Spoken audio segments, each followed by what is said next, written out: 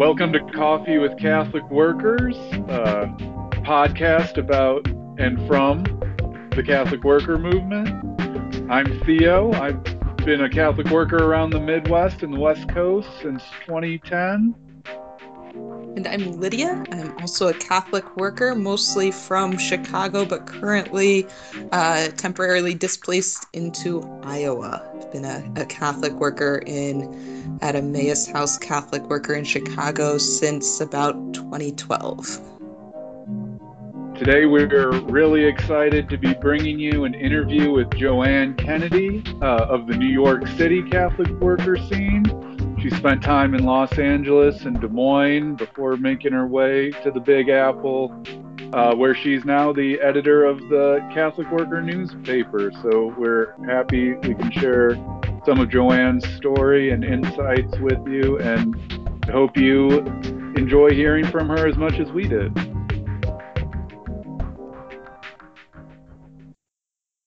Great. Well, thanks, Joanne, for agreeing to talk to us today. We're super excited for having this podcast get going and just being able to hear different people's stories and sort of share them with more people. So could maybe you share a little bit about yourself and how you initially got involved with the Catholic worker? Sure. So I am a Californian by birth. I grew up in Southern California, close to LA, right on the LA-Orange County border. And I had a friend from college who discovered the Catholic worker. She was a little bit older than me. And so after she was done with college, she was sort of, she was like a somebody in the Catholic liturgy world in LA. And she discovered liturgy at the Catholic worker, and she really loved it. And so she kept telling me that I should meet her friends. And I was like, I don't want to meet your weird hippie friends. And so then I actually, after college, I had like a skiing accident, ironically, and I was on crutches and I couldn't work. And she came to my house one day and she basically kind of kidnapped me. She was like, just get in the car, shut up. And then she drove me to the kitchen downtown in LA. And so the first time I ever worked the soup line, I was on crutches, which is super insane. But I got the stool and had the bread job. But she was, of course, correct. And I really did enjoy the people I met at the Catholic worker. And I was really kind of captivated by what felt like the truth. It was both the works of mercy, the direct assistance, but also the cultural critique. That you're not just doing the works of mercy to feel good about yourself. You're also decrying the fact that it exists, and you'd really like to put yourself out of business. So I loved it, and I just kept hanging out. And I would come to Wednesday night liturgies and go to parties and do all the fun things, and come to the Saturday morning kitchen in various conditions of sleeplessness and hungoverness. But then I was moving along with my life, and I decided to go to law school. And Jeff Dietrich kind of read me the riot act. He was like, "The world has plenty of lawyers. We don't need more of them. We need more Catholic workers. I think you could do this." And I was like, you don't know me. Even though, of course, he did. But as a peace offering, I said, okay, I'm going to go to law school for a year, and then I will come back and live in the house in LA and give it a try for the summer, right? I will do law school. I will see what that is. I will come back and do the summer program. I will see what that is. And I had a great time in law school. I made a lot of friends. I, did fine in school. I wasn't top of my class, but I did fine. I really enjoyed it. I had every intention of returning, but I did live in the house for that summer. And I did realize what Jeff had been trying to tell me, which was that there were a lot of things about life at the Catholic worker, which were not a big adjustment for me because I grew up in a big family. I have 9 siblings. So the idea of privacy was not a problem for me. When the way the summer internship in LA works, you share with your other summer interns, how's the experience going? And people are like, I don't know, it's really hard for me to have no privacy. And I was like, I don't even know what you're talking about. I only had my own bedroom ever when I was in law school. So yeah, 15 people use the bathroom. Half of them are gross or don't clean up. That's how life is, right? Whatever, that's sort of what family is, right? So I just gradually began to realize that it was not an adjustment for me in the way that it was for some people. And I was like taking it for granted. And then we were doing Bible study. We were doing Ched Meyer's Finding the Strong Man. And we did the Calling of the Rich Young Man story. And I knew in that moment that it would never be as easy as it was then. Not that it was super easy, but it would only get harder to like give up, to change course, for lack of a better way to describe it. So I decided then to drop out of law school and to like pursue a life in the Catholic worker. And so I still had to go back to Kansas City where I was going to law school, and I worked for a little bit, but I visited Catholic workers all through the Midwest, and then I ended up moving to Des Moines and was there for 2.5 years at the Catholic Worker, and then I moved to New York, and I've been at the Catholic Worker here ever since. So the whole thing is probably dangerously close to 30 years now, like probably 26 or 27 years since I first encountered the Catholic Worker in LA. Wow, yeah, that's such a good point of it gets harder to Mm-hmm. sort of drop things. And like, the more that things are tied down into career or accumulating things, all of a sudden that gets to be a little more complicated for joining. Agreed. And in fact, if law school had been free, it might have been a different choice. But like knowing that I would have to go further into debt to finish law school, and that would create a kind of untenable condition once I finished, that's part of why I had to stop right there, right? Because it's not like I didn't like law school. I really enjoyed it. And in fact, the law school hired me to be a tutor for the year after I dropped out. Like, and I stayed in that milieu. And it turned out to be useful because when I lived in Des Moines, we had a kid who got in trouble, like on the Missouri Des Moines border. And I was able to like call my friends in Kansas City. I was like, I need a Spanish speaking drug lawyer for an arrest in like whatever county it was. And my friend was like, give me 15 minutes. And then he called me back. He was like, here's your guy. I was like, that is probably the reason I went to law school right there, for this one phone call. But It's funny. You know, since we're on the subject, nowadays you don't even have to go to law school to get crazy student debt. Do you think that like has, I guess I'm asking both of you here, like, do you think that has affected the Catholic worker and folks being able to come to the movement? Like, if college isn't free, you know? yeah, I don't know. You can go first if you want, Lydia, but. Yeah, I don't know. So, I mean, our house in Chicago is a little different because we have the ability to work full time here. And so we do have a significant number of people with a lot of debt. And in some ways, I know for some people it's actually been easier here because our living expenses are so low. Right, everyone's contributing part of their income to have the house run. We don't run off of any donations. But the cost of living in Chicago is so high that that it's actually been, the Catholic worker has been financially more advantageous for people with school debt than not being in the worker. And I know that's not true of all houses, and it's sort of our unique experience here. Yeah, I mean, I think because I'm part of a community with this really giant memory, right? I mean, there are still people who are active members of our community who dropped out of college and came in the 70s, right? Who had a very different experience. And most of them didn't live in the house.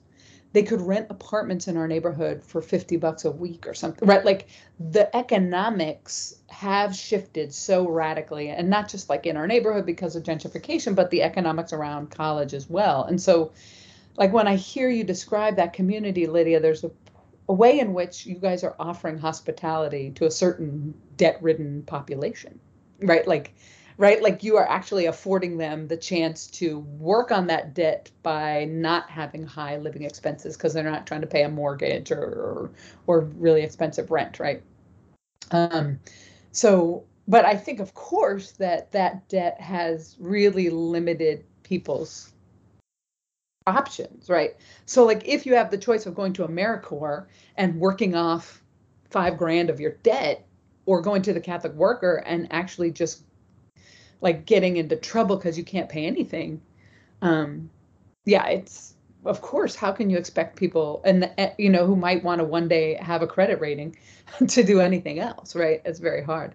But I have always wished that we could actually develop a kind of radical training on student loans, because I did, of course, have some undergraduate debt as well. And one of the things, I mean, I learned a lot about student debt, even on the small level. So even at my maximum, I probably still only had like $40,000 in debt. But like, if you pay $20 a month, even though you don't work back your principal, you're not technically like in I'm trying to make sure I don't use the wrong like technical legal words, but you're like not in default.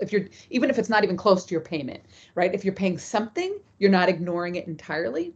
If you can do that for like 25 years, then they like can no longer collect the full amount. Or that used to be the truth. I mean, I'm sure that the way that the student debt community has grown and the way that debt collectors have grown, I'm sure they're working on that. But that we should come up with a guide of like sort of how to fight student debt to help people to survive it. Like if you're really, I mean, that you will screw up your credit rating and you will, never qualify for a mortgage, but you can survive without paying all that money, and like exist in a place not entirely outside of money, but outside of the full capitalist swing. But we don't crowdsource that information for each other very well, I don't think. And there's definitely a generation gap of people who don't think about it anymore and people who are like really worried about it and thinking about it constantly. I think there also is this impact with that credit rating of I've seen at times in houses people who are ready to leave the Catholic worker and can't because they don't have a credit rating. And so then are sort of stuck in this situation where it's like, yes, there's a place to be, that makes sense, but that's not exactly ideal to have people sort of stuck in a Catholic worker when they are ready to no longer be in community. Resentment much? Right. Yeah, no, it's terrible. And it's bad for the rest of everybody else too. Yeah, I think, right. Especially because most rentals now require a credit check and stuff like that. So yeah, it's a problem. It's a thing. In getting into the Catholic worker, what were some of the things that really drew you in, the things that you found most valuable about the movement that caused you to sort of have this life course change? I do think it felt like the truth, like the closest thing to, and not, it's pretty good at, the movement's fairly good at admitting its failures, at least paying that lip service. But yeah, again, this idea that the corporal works of mercy are imperative, right? You see someone before you in need, you do what you can to assist. But also what I think of as the spiritual works of mercy, which are, admonishing the sinner. And for me, that's not just about, telling the government to stop, paying for war, but also for analyzing why we have food to give away when people need food, right? Because we all know it's just a distribution problem, right? The food exists in the world. All the things we kind of need in the world do exist. We just are terrible at handing them out. So part of that analysis in the spiritual works of mercy is to look at why do we have and others don't, and what can we do? What can we actually do to put ourselves out of business? I mean, I think we are all sort of hoping for that in a way, but we don't all work toward it in the way that we might be able to, because it's one more thing on top of trying to keep the boat floating. But I think that is inherent in the Catholic worker ideal.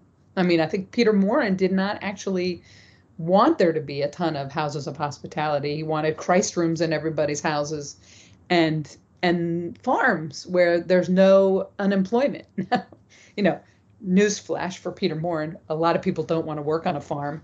It's like a lot of hard work and a lot of people don't have the skills and a lot of people can't also, right? So it's not a simple solution, but like he didn't imagine, a sort of Catholic charities model, which we don't either, but we can sometimes get sucked in, I think. Trying to do the most good for the most people, right? Like, but not always having a longer view. You kind of stopped or did you have something else?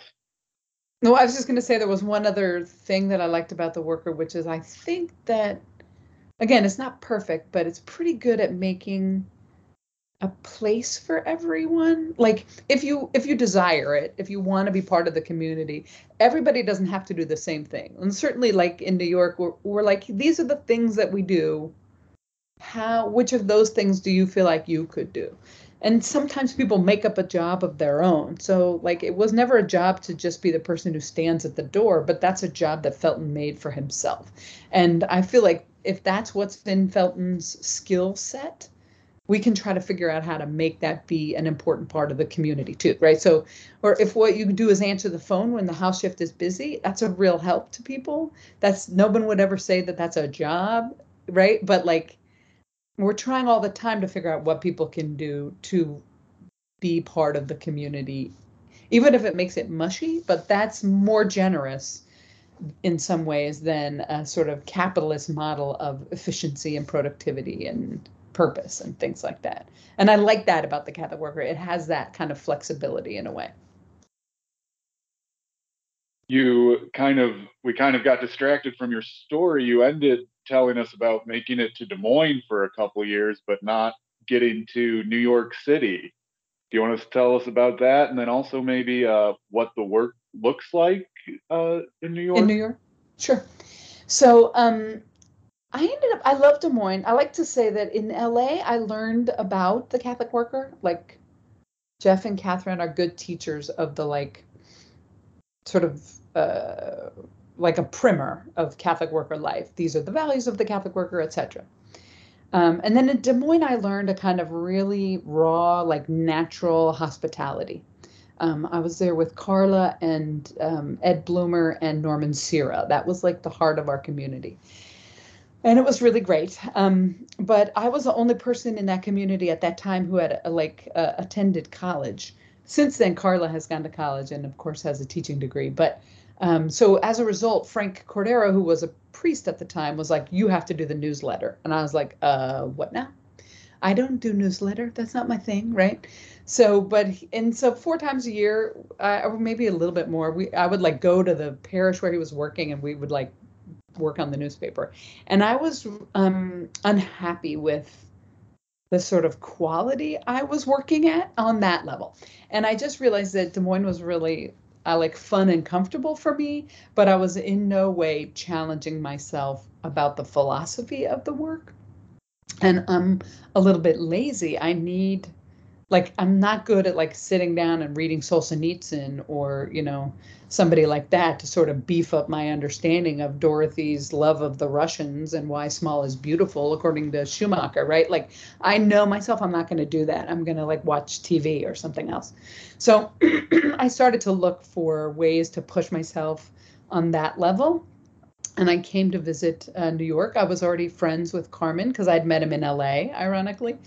When I came to New York, I suddenly understood that there were all these people who would not all, like sometimes more aggressively than others, like press you on your ideas, right? Like, or really sharpen your understanding of the ideas. So, and this was really something I was seeking, right? So I could better understand, why would I have so radically changed my life? It's not just about how it feels. It has to really have that robust critique. And so New York, I was drawn to New York for the sort of sharpening of my understanding of a societal and cultural critique.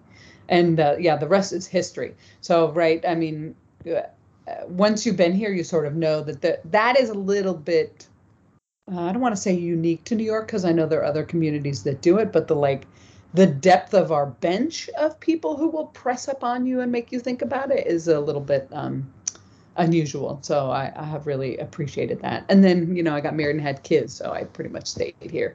I like to tease that I'm always heading east, so next stop will be London, but so far that's not happening. New Yorkers are not exactly known for holding back. So I mean, that's a little bit different atmosphere and environment than, Midwest nice. Yeah.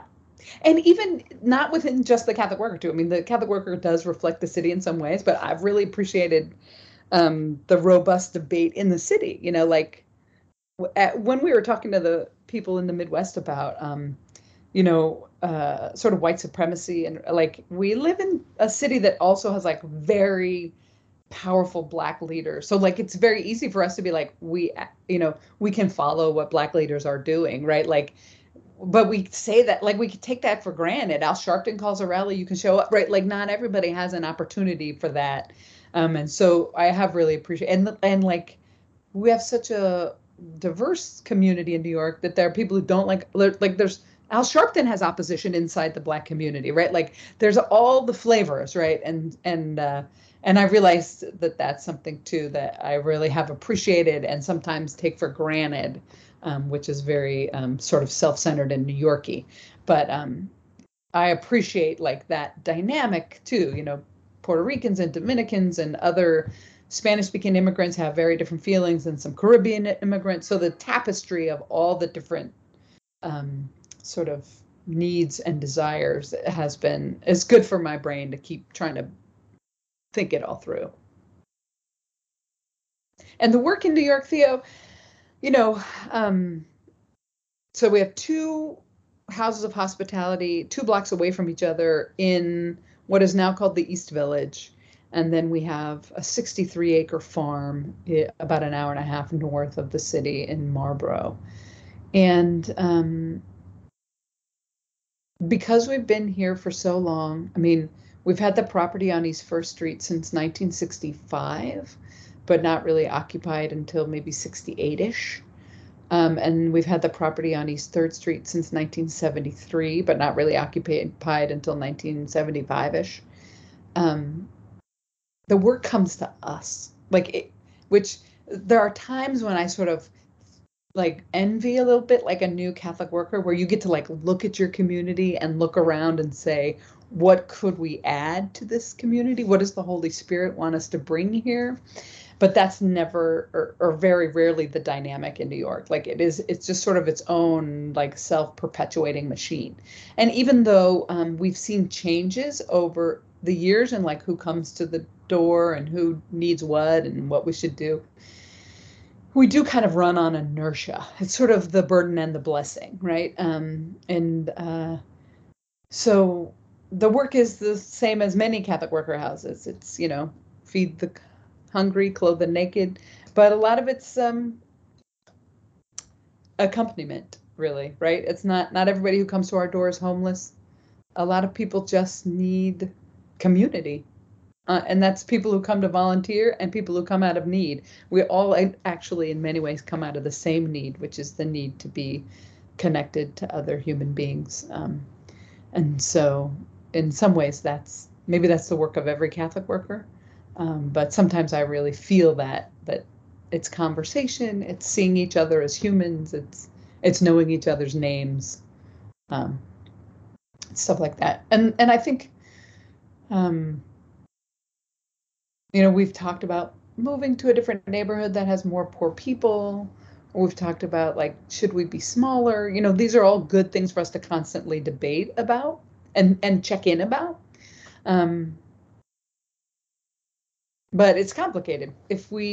First of all, there are people who still do depend on us. So we can't, what does it mean to leave them behind, right? Then we can't take with us. It's also true that if we were going to relocate, there's only one way for us to relocate, and that's to buy property.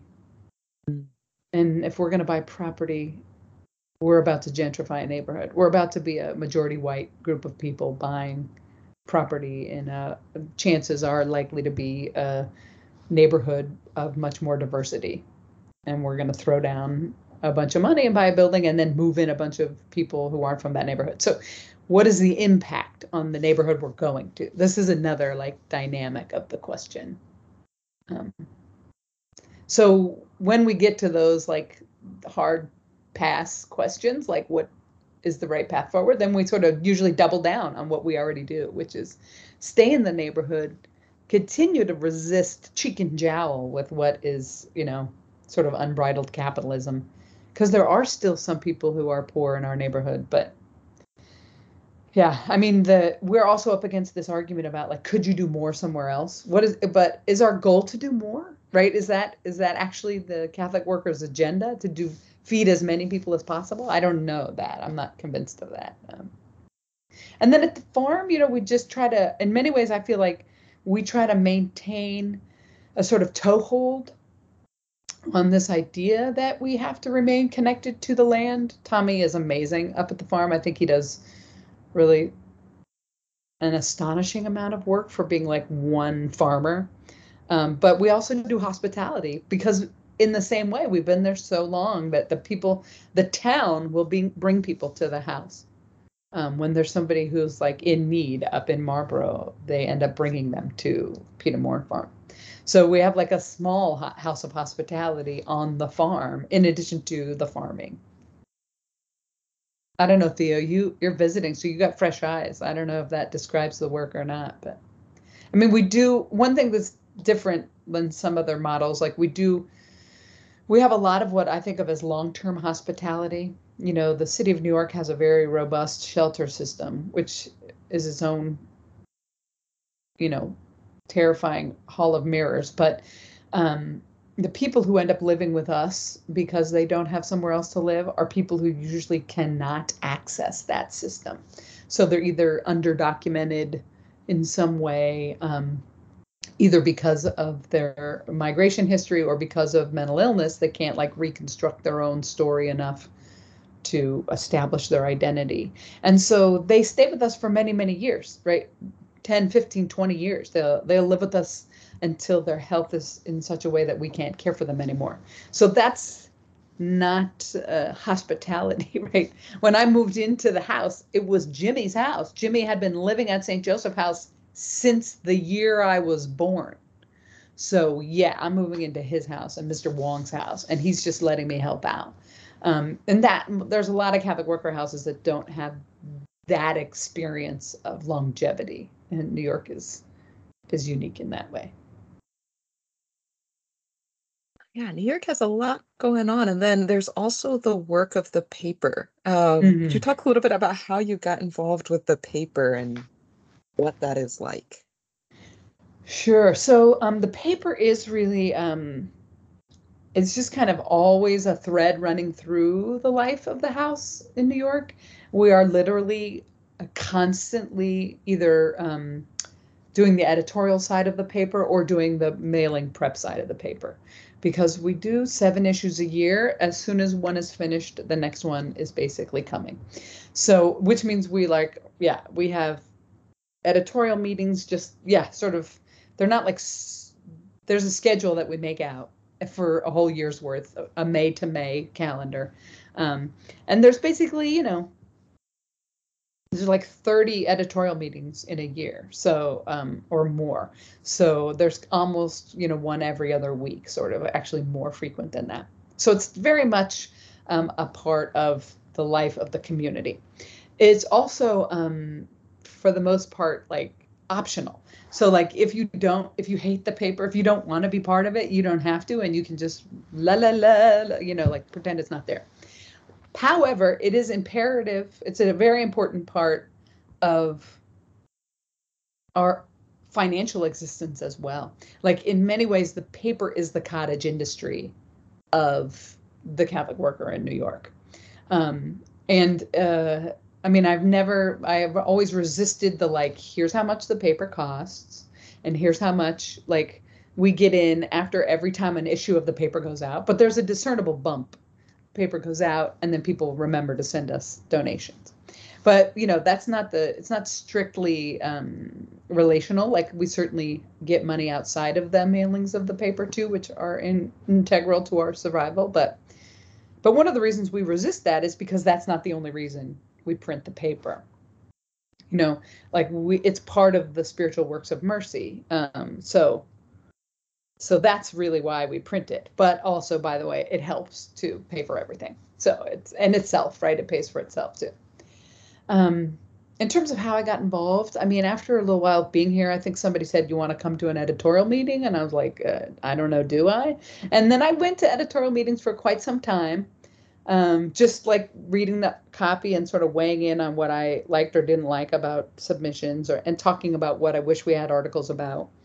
And then I had a couple of friends who became managing editors, and then they were moving along, and I just sort of got to the point where somebody was like, maybe you should do this job. But the one part of the job that I didn't really want to do, because I had done it in Des Moines and I didn't think I was particularly good at it, is laying out the paper. So I agreed to do like the part of the managing editor that sort of runs down the dates of the, like, when are the meetings, when are the due dates, sending the stuff to the printer, like sort of keeping on top of that part of it, but I don't do the artistic layout part. And so in my tenure, I've always like split that job with other people who do that part. And sometimes they help with my job too. It depends. So actually, I've been one of the managing editors for a very long time now, because partly because I've just stayed here, and partly because we've been waiting for someone else to come along who wants to do the terrible job that I do. Because it's very much of a thankless job, because basically you just hound people for their articles. But we've had many turnovers of people who do layout in that time that I've been doing it. But I look forward to, I'm trying to get Amanda to take it over, but she's not a fool. So I doubt she's going to volunteer for the ugly part of this job. But yeah, I don't know. I think it's been almost 20 years that I've been managing editor, which is very long. We usually have a lot more turnover. What'd you say? You talked about it being part of the spiritual works of mercy. Mm-hmm. Can you say more about that? So the spiritual works of mercy are, admonish the sinner. That's one of my favorites. I always remember that one. But also instruct the ignorant, right? Like and they are all kind of, maybe not all, but more than half of them, I feel like, are about sort of truth telling, even if it's, helping somebody understand what they've done that's not good, but also, like in terms of the paper, we think of it in the way that Peter Morin said, that the paper is supposed to announce the good news. So we think like that's actually, it's like the duty of delight. That's one of our jobs too, is to put things in the paper that will help people have hope, because we're very much aware too that we have a luxury. Community can be challenging, but it's also a great gift. And a lot of people who get our paper don't have the support of community in the way that we do. And so the paper makes them feel not alone in what they think about in the world, or how they view what's happening in the world. And not just, of course we know that's true for our prisoner readers. And we have quite a few, but there's also, regular people just living their life feeling unconnected to the world of the Catholic worker, or even the world of Catholic leftism, and we get a lot of letters saying, thank you for just being out there. Thank you for just keep printing. Thank you for helping me learn these stories, or exposing me to new ideas. So that we're really aware of our readership in that way. And yeah, people say, I've never heard my priest say Black Lives Matter, or I've never heard my priest talk about nuclear weapons, right? So we really feel strongly that part of our duty in the paper, I think. So you mentioned you kind of want to be announcers and not just denouncers, as Peter said. What other thoughts go into what content ends up in the paper, like kind of on a philosophical, ideological level? I mean, you have to balance like the tradition of the worker, but like thought continues to be clarified after timers are gone and stuff like that. What goes into all that? So, I mean, first of all, I sometimes marvel at what comes before us, right? Like, this is one of the things that I think also New York takes a little bit for granted, is that people send us articles, like sometimes we do go and solicit things, but a shocking number of things get sent to us without us having to work for it. So we're very, very lucky in that way. It gives us things to choose from. Because, maintaining copy for 7 issues a year could be hard too. In fact, I mean, sometimes we're like, oh, we always have too much, but like, and the reverse problem is much worse, right? Like if you're just going to print big art, right? But we do have a few sort of like informal like tests of what should go in the paper. So we do, as a rule, and then this has been a particular challenge for me personally, but I think it's been a good exercise. We try not to print anything that is intentionally and sort of directly in opposition to the teaching of the church. We feel like that was a line in the sand that Dorothy had, and certainly Peter had. And out of respect for that tradition, if we can avoid like, you know, really just being anathema to the church, we do. And so as regards the teachings of the church, that's a place where I particularly really try to push on, let's announce the good news. So there's lots of bishops saying terrible things. We do not need to magnify that, right? We don't want to hide it, but we also aren't, that's not announcing. So let's go find some bishops who are not terrible people, not because that's what the whole church is, but because we're trying to announce what good news there is, right? Which also means sometimes, unfortunately, there's not a lot to print from the church, qua the church.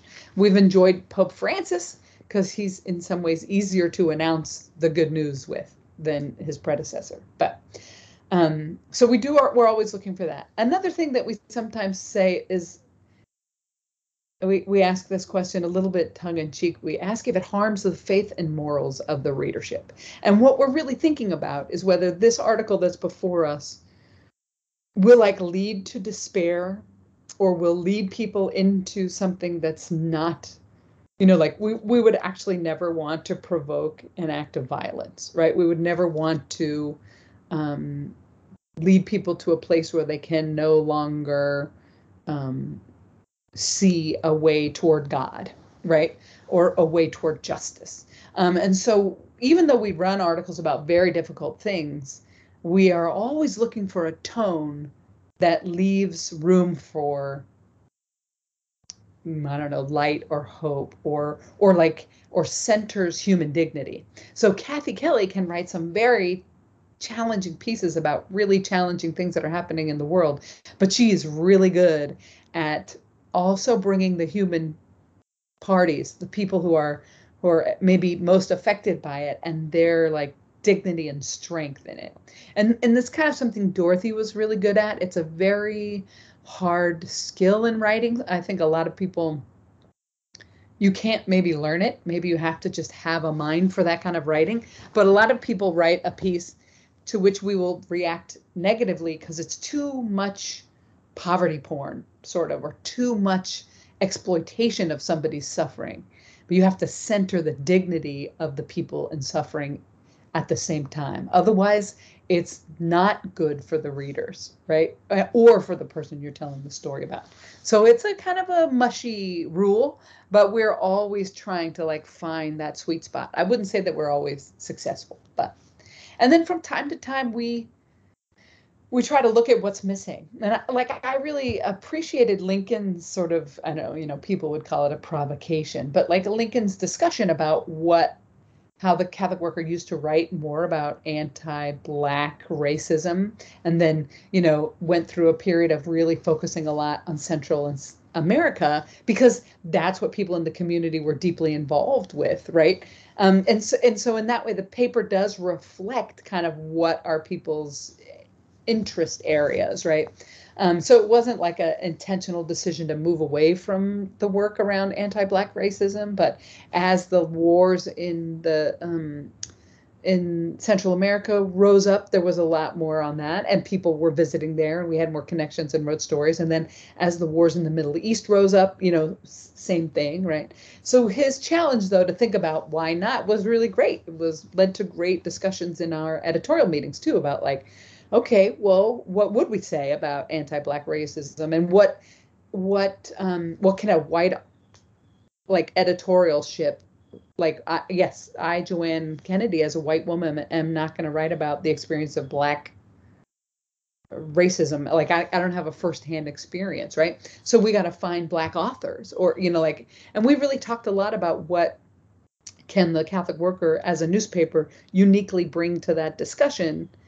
And that's when we sort of hit on this idea of elevating Black Catholic lives, whose stories are like very much undersold inside Catholicism and even and especially perhaps inside the Catholic worker world. So we have been running stories about Black Catholics in the United States in particular, right? As a way to sort of add a dimension to our understanding of Catholicism that has been absent. And we've gotten really great response from people. Lots of appreciation for elevating the stories of people's lives. So it's been rewarding is a cheesy word, but it's been great to have had that idea and sort of wondered if it was right, and then to have received feedback that it was a good direction to go. Yeah. I'm thinking about the paper evolving over the years. There's sort of this continuous topical evolution of what things to focus on, what direction to go. But then there's also sort of like this practical mechanics of it, of newspapers aren't doing so great. And so what does that look like for the Catholic Worker paper, in thinking about sort of the decrease of both printed papers and in some ways the decrease of reading things for news or for thought? Yeah, great question. And something we often rigorously debate, of course. There are some people who like look at our subscription, like, Dorothy had 100,000 subscribers or something in like the 1940s, right? And now we claim, something like 26,000. But so, right, like, isn't that proof, like just evidence that people don't read or whatever? But we've actually held solid around that number for like more than a decade. And I mean, I think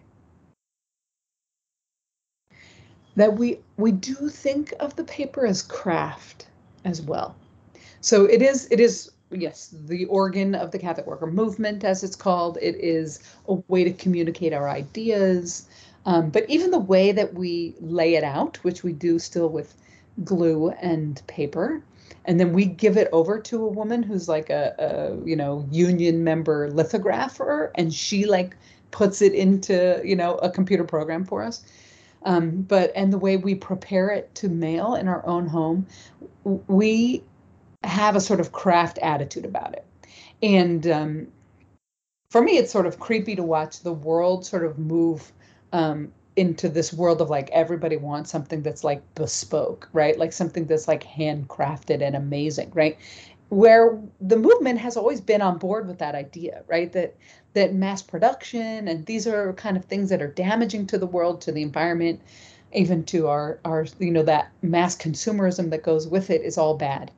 And we think of the Catholic Worker paper in the tradition of craft. It is hand built in many ways. And so it's resistance to the death of print. Does that mean it will survive the death of print? I don't know. Have we already had people come to us and act like it's a novelty and therefore it's cool?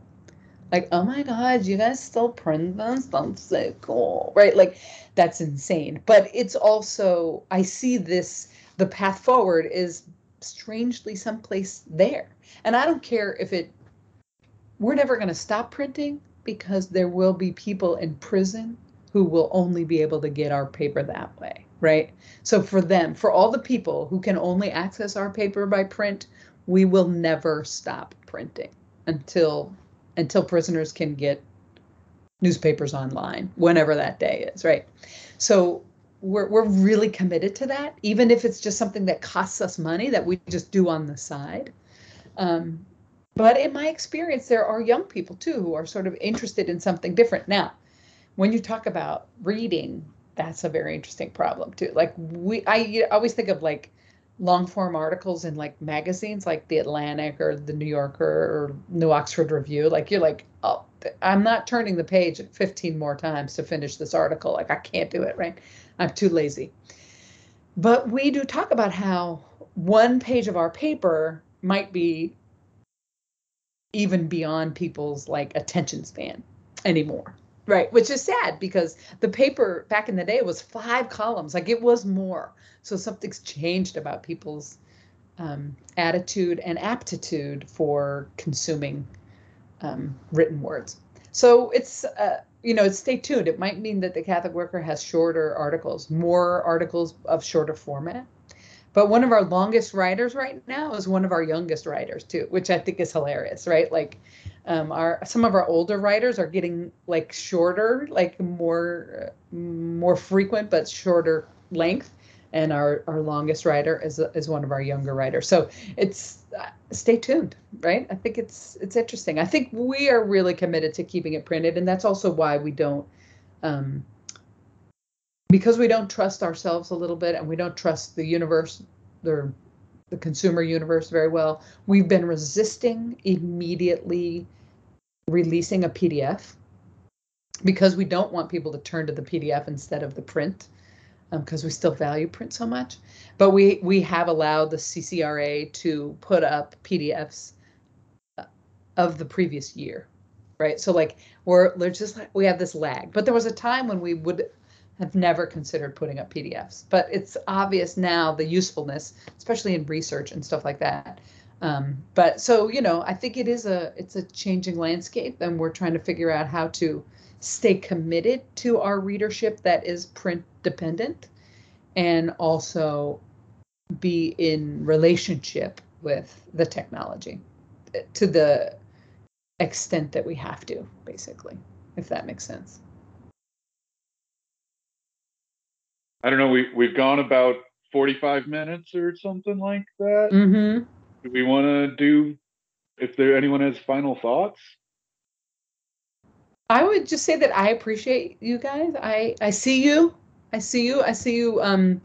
I see you working the Facebook channels too, or whatever they're supposed to be called, right? Like, I appreciate that there's a danger of Catholic workers to, a little bit be like ostrich, right? Like to like turn away from something like Facebook and Instagram and be like, it doesn't exist. And we can actually, especially in the community in New York, we can actually live our life that way and like sort of be unaffected.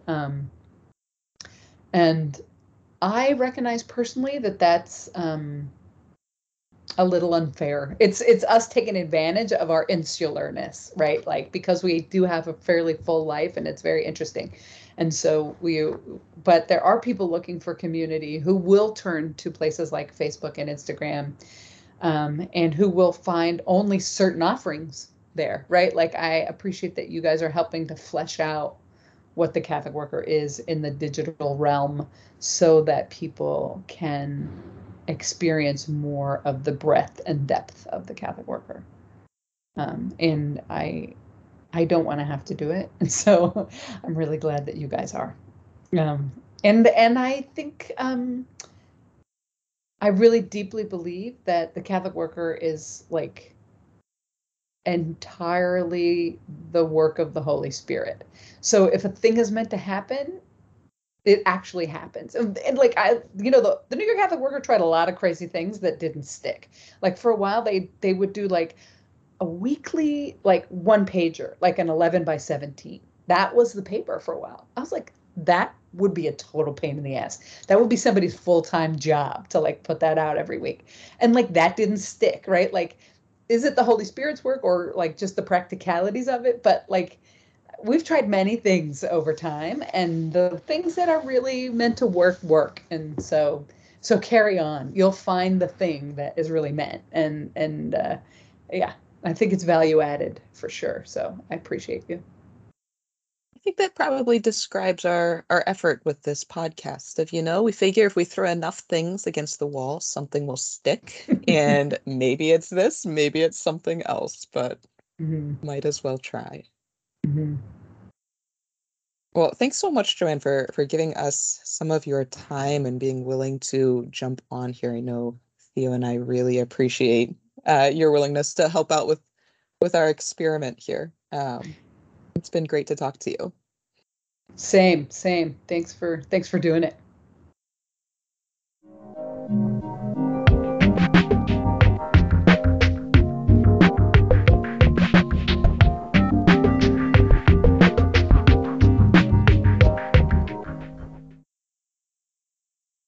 Well, that was a really great conversation to be able to have with Joanne. It's really been super enjoyable on this podcast so far, just to be able to hear the stories from different Catholic workers that I normally wouldn't be able to hear. And so it's been a lot of fun to hear them and be able to have this platform to start sharing them with other people.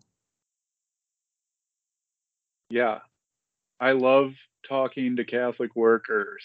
It's it's a lot of fun. You know, this might sound kind of goofy, but you know what really resonated with me while Joanne was talking was kind of her discussing the paper as almost a chore, that anyone would be foolish to want to be the editor of the paper.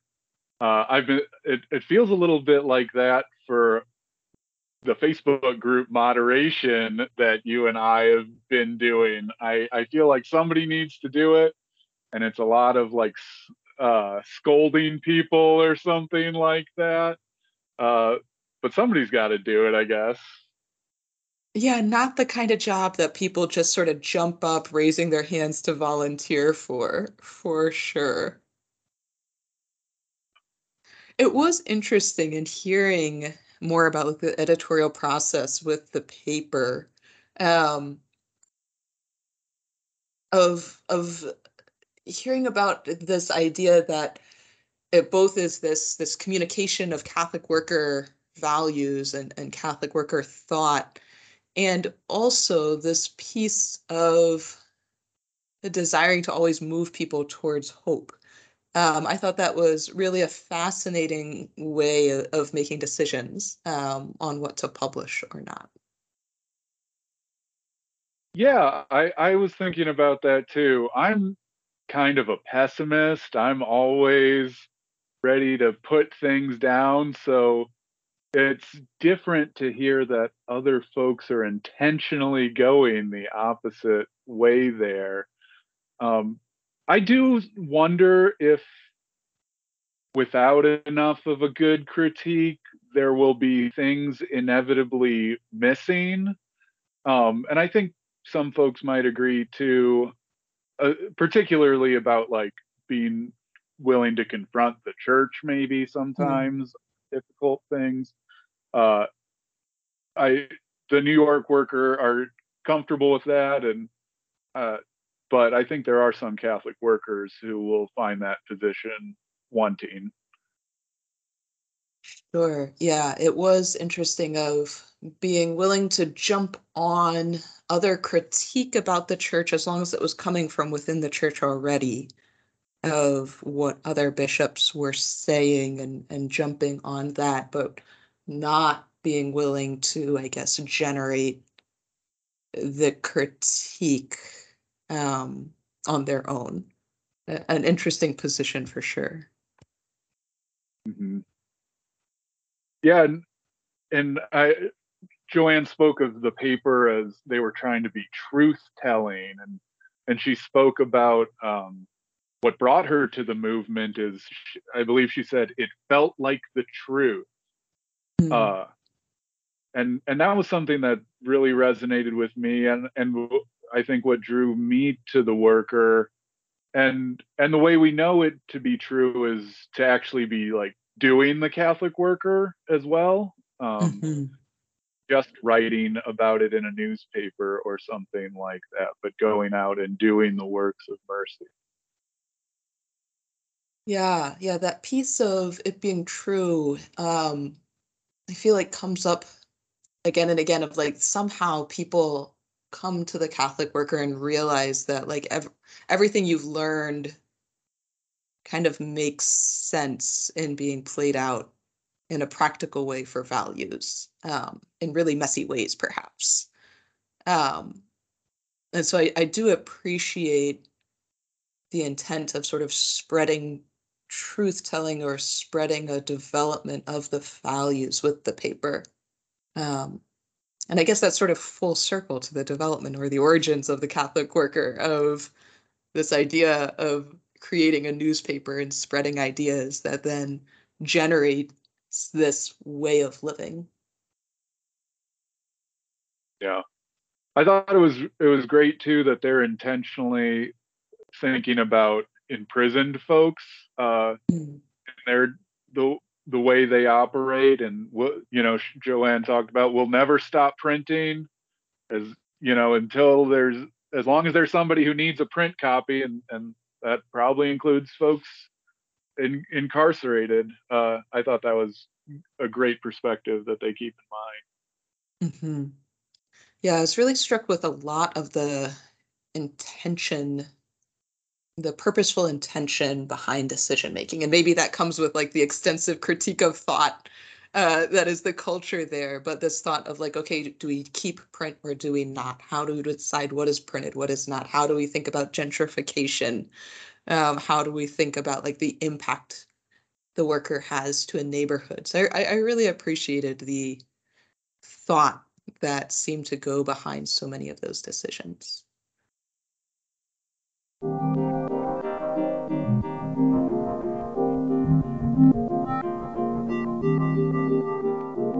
Well, it's a great interview.